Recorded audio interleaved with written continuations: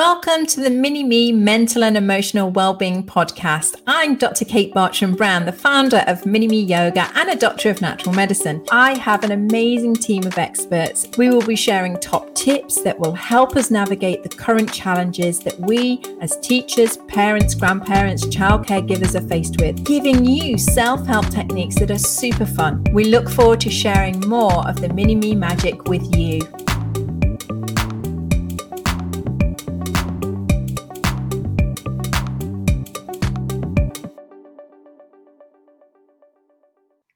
Wonderful. We're live, Justine. We're a little bit late because we were busy chinwagging. But that's good. So welcome. Just a little intro. I'm Dr. Kate Bartram-Brown, and I am doing interviews with amazing people that I think are truly amazing because of the things that they do in the world. I'm very fortunate to have all these wonderful people around me, and Justine is exactly one of these. Now, I read her bio. I didn't know half of this stuff that was on her bio, so this is really cool when you get to read everybody's bio. I mean, tell my story about meeting Yoko Ono. Well, I know Justine from Mini-Me Yoga, and she's been part of the Mini-Me Yoga family for over 3 years now, and she's heavily involved in, and what goes on behind the scenes as well. And she leads a team, and she's a wonderful ambassador for children's mental health, that I know. And in the last few years, she's really started to go on this journey of being a sleep coach and working with the kids yoga and sleep and families, which is something that I really want to find out about. And you may have read Justine's bio as well, and she's got a huge amount of experience. And I love the fact that you actually say, yes, you were a teacher for a short while, but it wasn't for you. I can't imagine that you were rubbish, because you're brilliant with the kids and with. Yeah, I think maybe if I'd taught in a nice private school with like 8 children, that'd have been fine. But 30, I felt a bit like I was playing whack-a-mole. So that's sit down.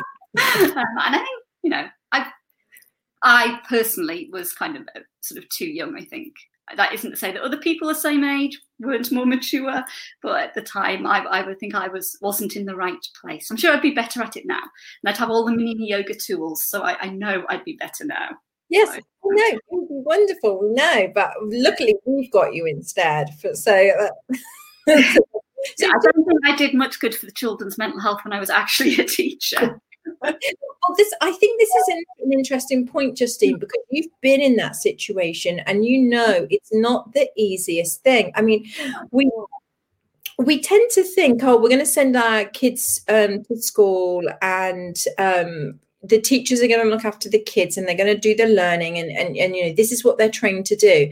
And interestingly, I have a similar story. I've never been a teacher, but when I was in Bahrain and there was some civil unrest, a lot of the teachers left, and one of the schools asked me to step in just to help with the kids because they knew me. I was a kids yoga teacher, and I was absolutely shattered. I cannot tell you, from first thing in the morning to last thing at night, I as the teachers do. So I have this massive respect for teachers that go and do this all day, and I don't think 6 weeks in the summer is enough time to recuperate, because it's very intense. What you have to realize is that there's 30 little people, all with their own emotions, or with their own thoughts, their own experiences, and then we've got learning on top. So I get it. I mean, I think they all need like a cape and a superhero thing. Definitely. I mean, sort of, and in any one class, you'll have a child who perhaps has suffered abuse or has some kind of trauma in their past. You'll have learning difficulties and different needs, and trying to meet every child's individual needs, is a skill and a half. And I take my hat off to people who do that. Yeah. And I just, I was quite young, I'd done a PGCE, which is very much a crash course. We maybe spent half a day talking about kind of disability kind of needs. I mean, this was a long time ago. I'm sure it's improved. I am very old. And hardly touched on mental health issues at all, really. So thing, you then went on to work in the social services, and working with children with different abilities was what you specialised in. Is that right? Could you tell us a little bit why did you decide to go into that direction? Yeah. It's entirely the fault of, well, he was a little boy at the time. He sadly died since, actually. A little boy called Ricky. So when I left university, I didn't have a clue what I wanted to do. I'd been very focused as a child. I wanted to get to university. And I did that, and I got to university. And then after university, I kind of went, oh, right. Supposed to do something else now. So I ended up working, just having a bit of a kind of gap here in a sense, but not a nice one, going travelling. I worked with adults with learning disabilities and challenging behaviour who'd all come out of like long stay hospitals, which was interesting and very eye-opening. I learned a lot. And then kind of in this, I decided I wanted to do the PGCE. And in the summer, I ended up working, someone my mum worked with had a little boy with autism. And she needed someone to help look after him over the summer because both her and her husband worked. So I spent kind of 2-3 months kind of more or less doing one-to-one with this little boy. And he was just amazing. Kind of, yes, he didn't really have much language, and kind of, he had lots of this sort of odd behaviour, might be seen as odd behaviours, like coming, you knew if he liked you if he sniffed your hair and licked you. You knew kind of. But he was just so, and I just became fascinated with how he saw the world, I guess. Kind of, because if I could understand kind of where that behaviour was coming from, it made it much easier to kind of work with him and kind of understand why perhaps he watched that bit of the video over and over and over and over again. So yeah, it's his fault really, because I was considering doing kind of a law conversion degree and going and doing law and earning lots of money. So I think it's his fault. Ricky had a big influence. That's amazing. That is amazing. So now fast forward, and obviously you've spent the last however many years, working with children in some way or another. And I would like to talk to you about how COVID, we've been through this huge change, and families have been through, being at home, and now we're going back to school. Some children have already been back to school. Some children are going back to school this week. Can you talk to us about the sleep patterns and how important how important is sleep for children, first of all? Okay. It is really important, though I will put caveat here that most sleep studies, generally speaking, have been done with kind of adults or older teens. So, sometimes you can read things about sleep and it kind of like you suddenly kind of start panicking, thinking, oh my God, kind of like my child isn't getting enough sleep. And that means this, and this. So kind of, first thing I'd say is don't panic. And actually a lot of the research has been done on adults. So, we're sometimes having to surmise, kind of for children. But I think we all know kind of almost without having to read anything that sleep's important, both for ourselves and our kids. We all know that if you had a good night's sleep, next day you've got energy, you're kind of in a good mood, you can concentrate, you can get on with life. If you've had a bad night's sleep or a run of bad night's sleep, then you're snappy, or maybe it's just me, but you've got less patience, you find it hard to concentrate, you're sluggish. So I think we all know, almost without having to read the research, that we notice the difference. And we notice the difference in kids' behaviour. If they haven't had a good night's sleep, they are more likely to kind of be, sort of find little things overwhelming, or, they're in a bad temper, or, they just can't cope as well. So, we're finding out an awful lot about what actually happens when we sleep, more and more. So there's kind of like physically, we know that a lot of repair of our cells and things go on when we sleep.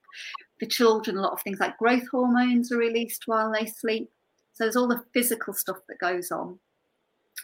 But I think kind of the big thing is I suppose the mental and emotional side of sleep.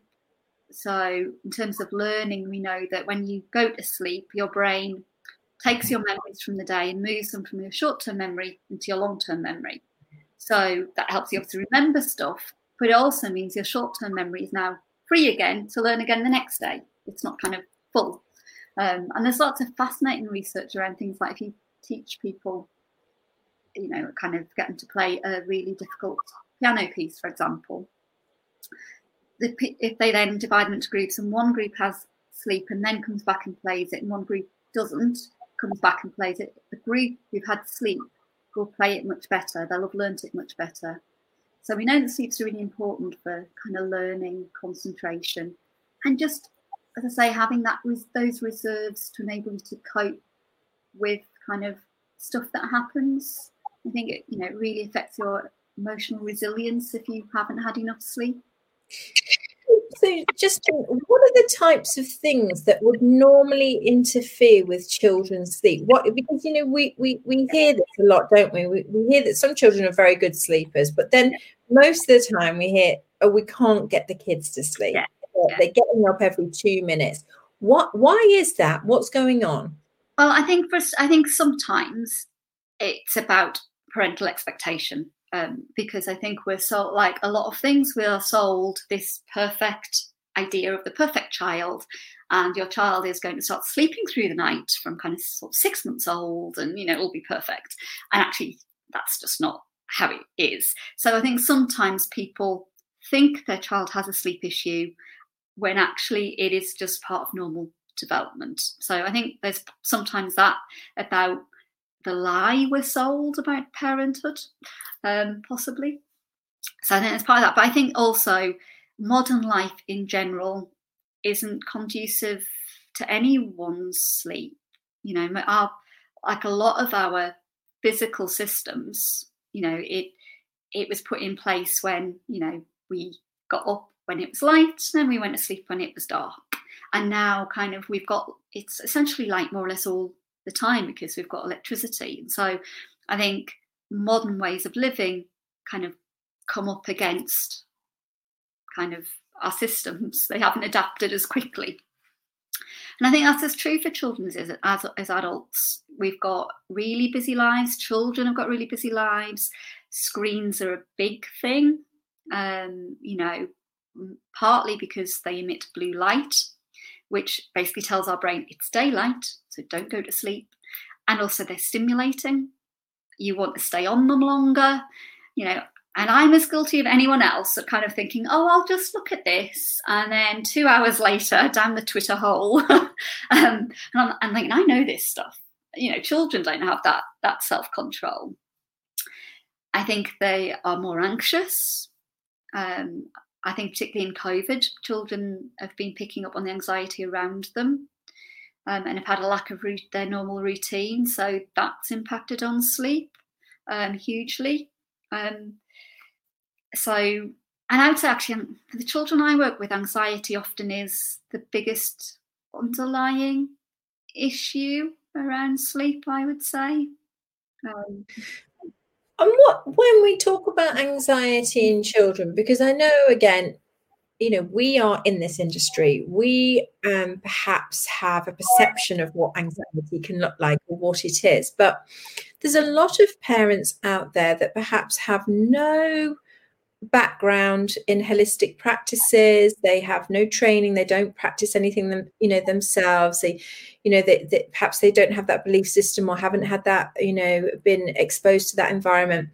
What can anxiety look like in a child? It can, I think quite often it can look like anger, kind of a child who is angry. It can look like the child who's, a lot of the children I work with exhibit it through wanting to control things, so they'll want, I've got one child I'm working at the moment who will tell them, you've got to go to bed at such and such time, kind of, and that for her, controlling it makes her feel less anxious. So it can look, I suppose, like the way people think anxiety looks, in terms of, kind of being a bit more tearful, not wanting to be separated from mum.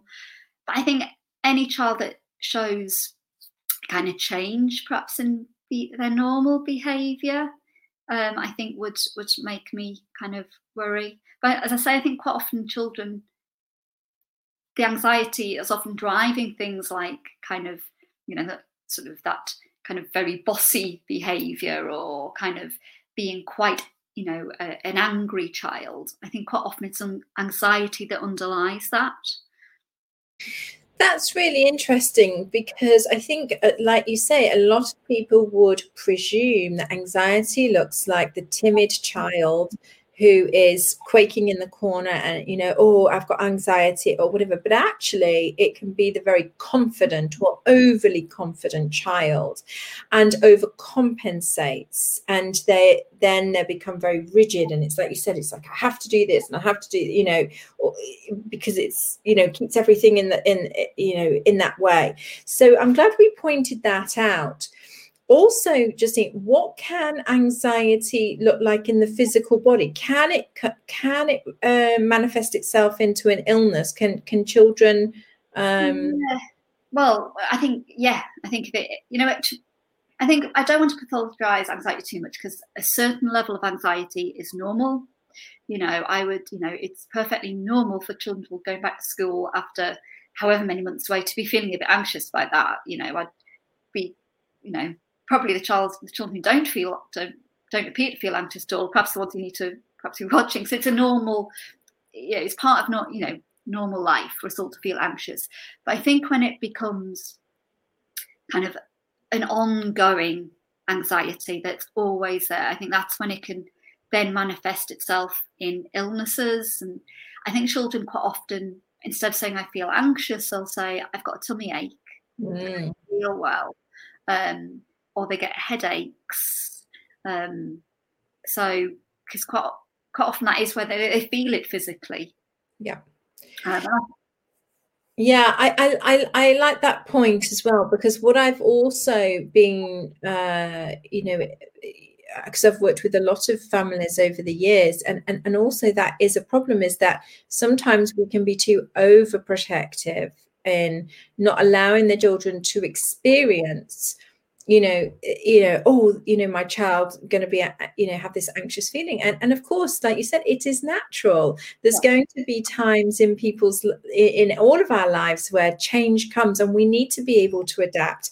We need to be able to process and work through those feelings. And I think that's where the tools really help, having mental and emotional well-being tools. So what top tips would you give us then? So we've got the children who are naturally probably going to have a little bit of anxiety, probably maybe a little bit of excitement, probably a little bit of fear, all these different things are going on about going back to school, and then of course it might be great for the first couple of days, and then it might show up.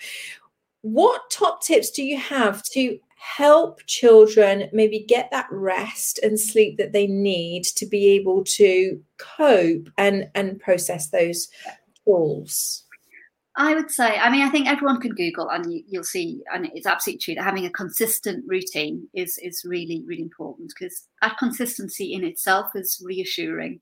And also our brain starts to make connections between, okay, I do this, and that's when I go to sleep. So that consistent routine is really, really important. And there's lots of things around physical environment, making sure it's not too hot, unlikely at the moment, I have to say. And making sure it's, bedroom is a place for sleep. Because again, I think quite often when I'm doing assessments, I'll ask parents to describe their children's bedroom, and I'm like, whoa, no wonder they can't sleep in there. They've got TV and they've got their iPad and they've got their phone. And it's like, how are they meant to know that this is where you sleep? That's what it's for. So there's things like that you can do. But I think for me, one of the important things is about connection, because understandably, I think parents get to the end of the day and you just want your child to go to sleep. Because I have got 1,000,001 things I need to do, and I can't get them done until you've gone to sleep. And then I want to sit down and relax myself. So just go to sleep. And actually, sort of, it is a separation sleep. You're going, even if you're in the same bed as your mum, when you're asleep, you're separate.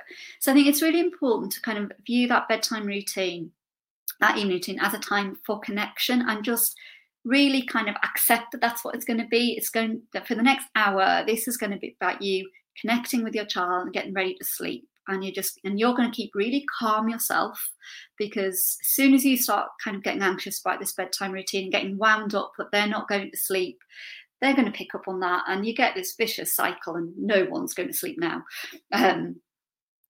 So if you're yelling, get back into bed, go to sleep, kind of everyone's tensions are rising.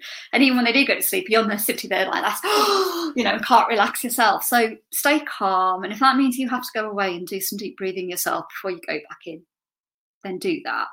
And say, make it about connection. So one of the things I like about the tools Mini-Me Yoga is you can use those as part of the bedtime routine to do that connection, and like kind of creating your own rituals around bedtime. I really love kind of when we send out love as part of Mini-Me Yoga. I think that's a lovely thing to do kind of as part of the bedtime routine.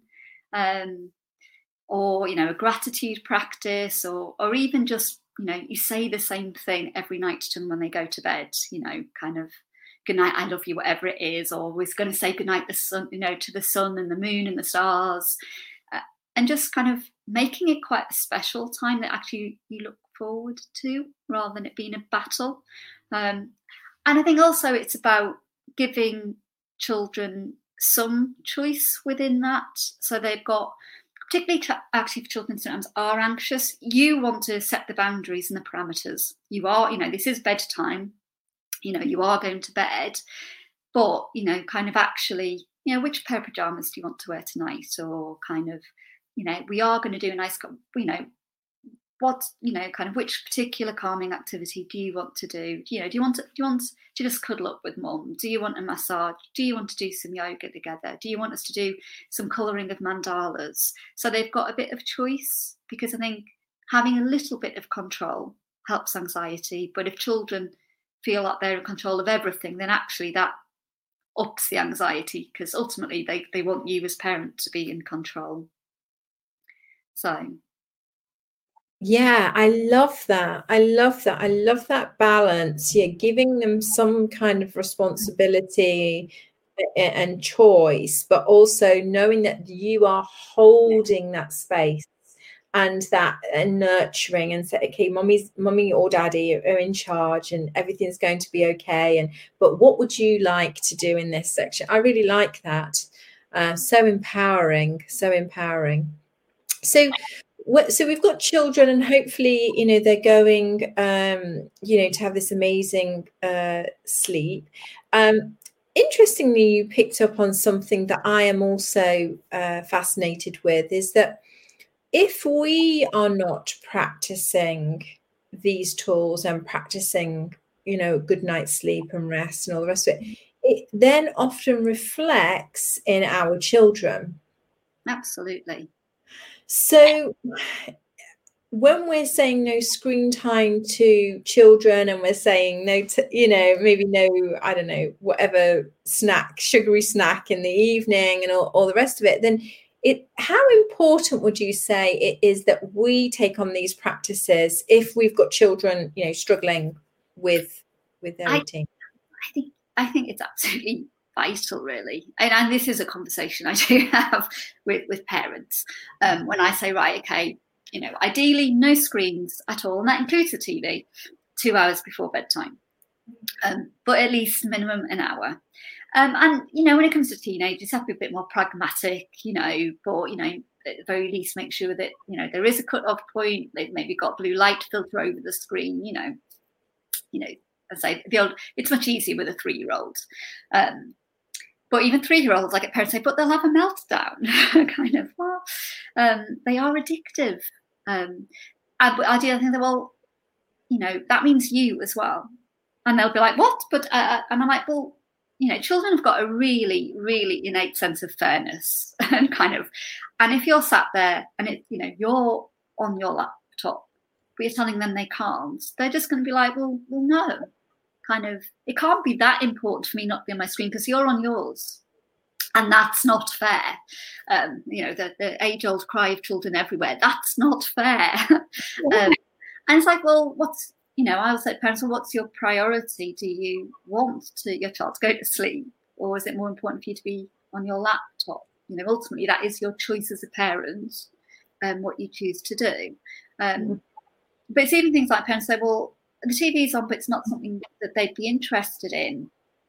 I'm like, yeah, but the TV's still on. And I know if I go, in the dim distant past when pubs were open and you went inside and all that kind of thing, if there was a pub that had TV on, even if I didn't have the sound on, or though it was something I wasn't remotely interested in, it would be there. And I'd be talking to people, but my eyes keep doing that. You can't help but be drawn to this thing in the corner, even if it's not something you're interested in. So I think it is really important that parents, and it comes back to that connection thing. You can't, if you really want to have this as a quality time leading up to bedtime, it's actually quite hard to connect properly if you're being distracted by your phone or your TV. And I get it, because I'm not saying that I'm perfect in this by any stretch of the imagination, and it is really hard because we do live in this world that's 24/7 kind of turned on, but we're talking an hour, 2 hours, and actually I think it's good for us as adults to switch off too. It's not going to do your sleep any harm either. I really like that, because the studies that I've personally undertaken myself all show that children respond to the way that we act and what we do, not what we say. And I think that this is like a huge revelation in parenting and in teaching actually as well, because the simple answer is, if you do something, then children will mimic and copy you. And that's simple. So if you want them to do, I know when I'm teaching kids yoga, I taught kids yoga to a group of children who English was their second language, and they all spoke various different languages. So there was no point in me actually talking, because they wouldn't understand what I was saying anyway. And so, I did, and they followed. And that was the greatest lesson for me, because I was like, and then I started to realize, I was like, whoa, hang on a minute. These kids, that all they need to do is see something in action, and they're going to get it. They're going to understand it. Now, that's interesting, because, what are they seeing on the telly? What are they seeing on screen time? What, not just even the act of, being on screens or what have you. But I think it's just wonderful and empowering for parents to know they don't have to nag their children all the time. They don't have to keep going on at them all the time. They simply have to they do the process. If they want the children to brush their teeth, they go and brush their teeth. It's kind of simple.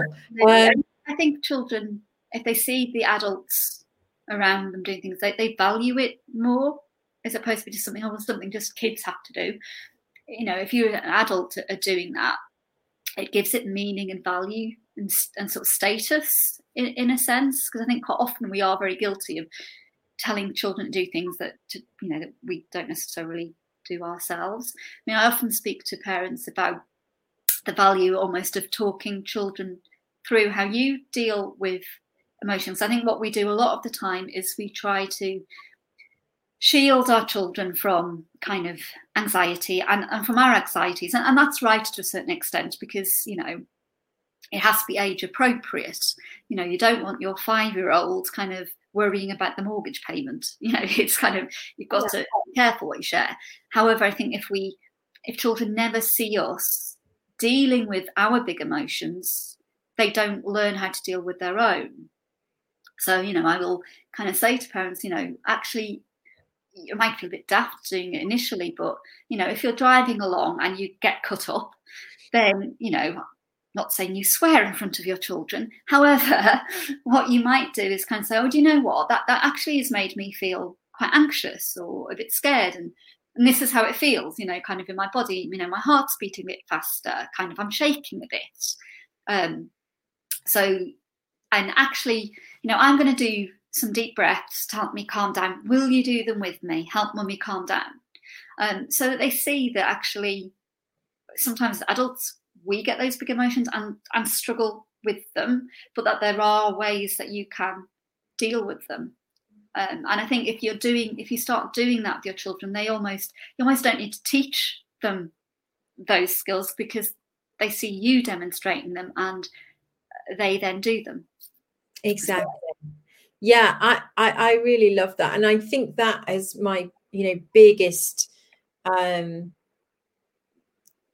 top tip ever for working with children is, you know, whatever you do, they will do. So if you can, you know, learn to meditate, or if you can, like you say, talk about your emotions, or, you know, do all these sleep things, then that's how they're going to learn. And I think this is going to be key for parents and teachers going back, because I know we've all been talking about children being anxious about going back to school, but actually, from what I've seen, it's mainly been the parents and the teachers going, oh my God, we've got to go back, because they're the ones with the responsibility. You know, they've got to think about COVID, they've got to think about all these things. And I get it, but I think it's funny, isn't it, how we say, oh, well, it's the, you know, maybe it's the kids, but I'm sure most kids are just thinking, oh, well, actually, I'm going to go and see all my friends.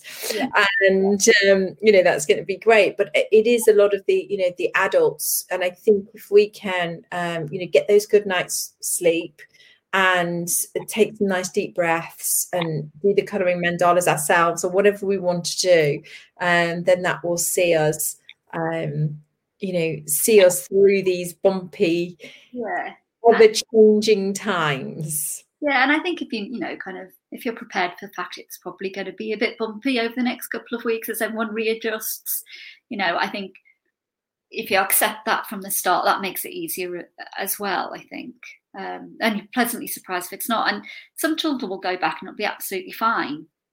You know, they'll go straight back into it and they'll be okay. And other children will struggle more. You know, you've just got to be, you know, I don't know, because I've been working from home, and I have to say I don't know how I'll feel if and when they say I've got to go back in the office. I'd be like, I don't want to. I quite like this. I've got used to this now, you know, and I'll struggle with that readjustment back into that kind of world that we had.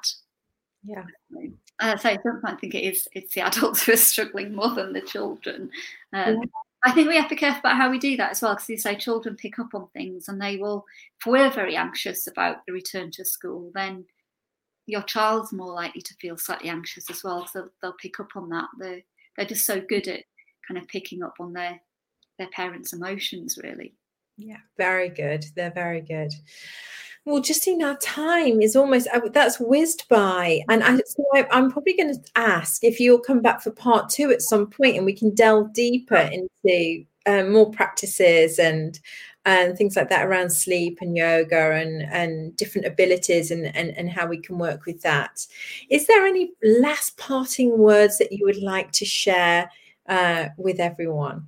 I think sometimes parents, sleep is one of those things, like food, that the kind of parents get really, really worked up about.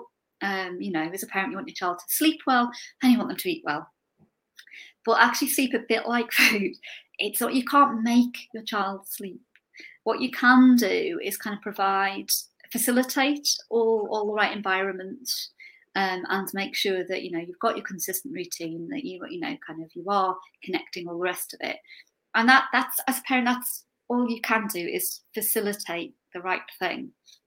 Sometimes your child, you know, and you might not be able to work out why, just, you know, is having difficulty sleeping. That doesn't make you a bad parent. You know, that's what I would say, is don't beat yourself up about it if your child has some sleep issues. If they're ongoing and you need some support, reach out for it. But remember that, children do sometimes go through phases, and that perfect Instagram parenthood thing doesn't exist. Thank you so much, Justine. Now, I know that Justine is very busy, but I do know that she's taking on new clients. So if you do want to get in contact with her, she provides, of course, yes, all the mini-me yoga workshops she does, but she also provides consultations and assists families with sleep, issues and challenges that they might be going through, or maybe you just want to know more about it. So Justine is available. So I'm going to put her details in there as well. So Justine, if it's okay, isn't it, if I pop all your contact details in there as well? Wonderful. So thank you very much, everybody, and thank you, Justine. And I will see you soon. Bye.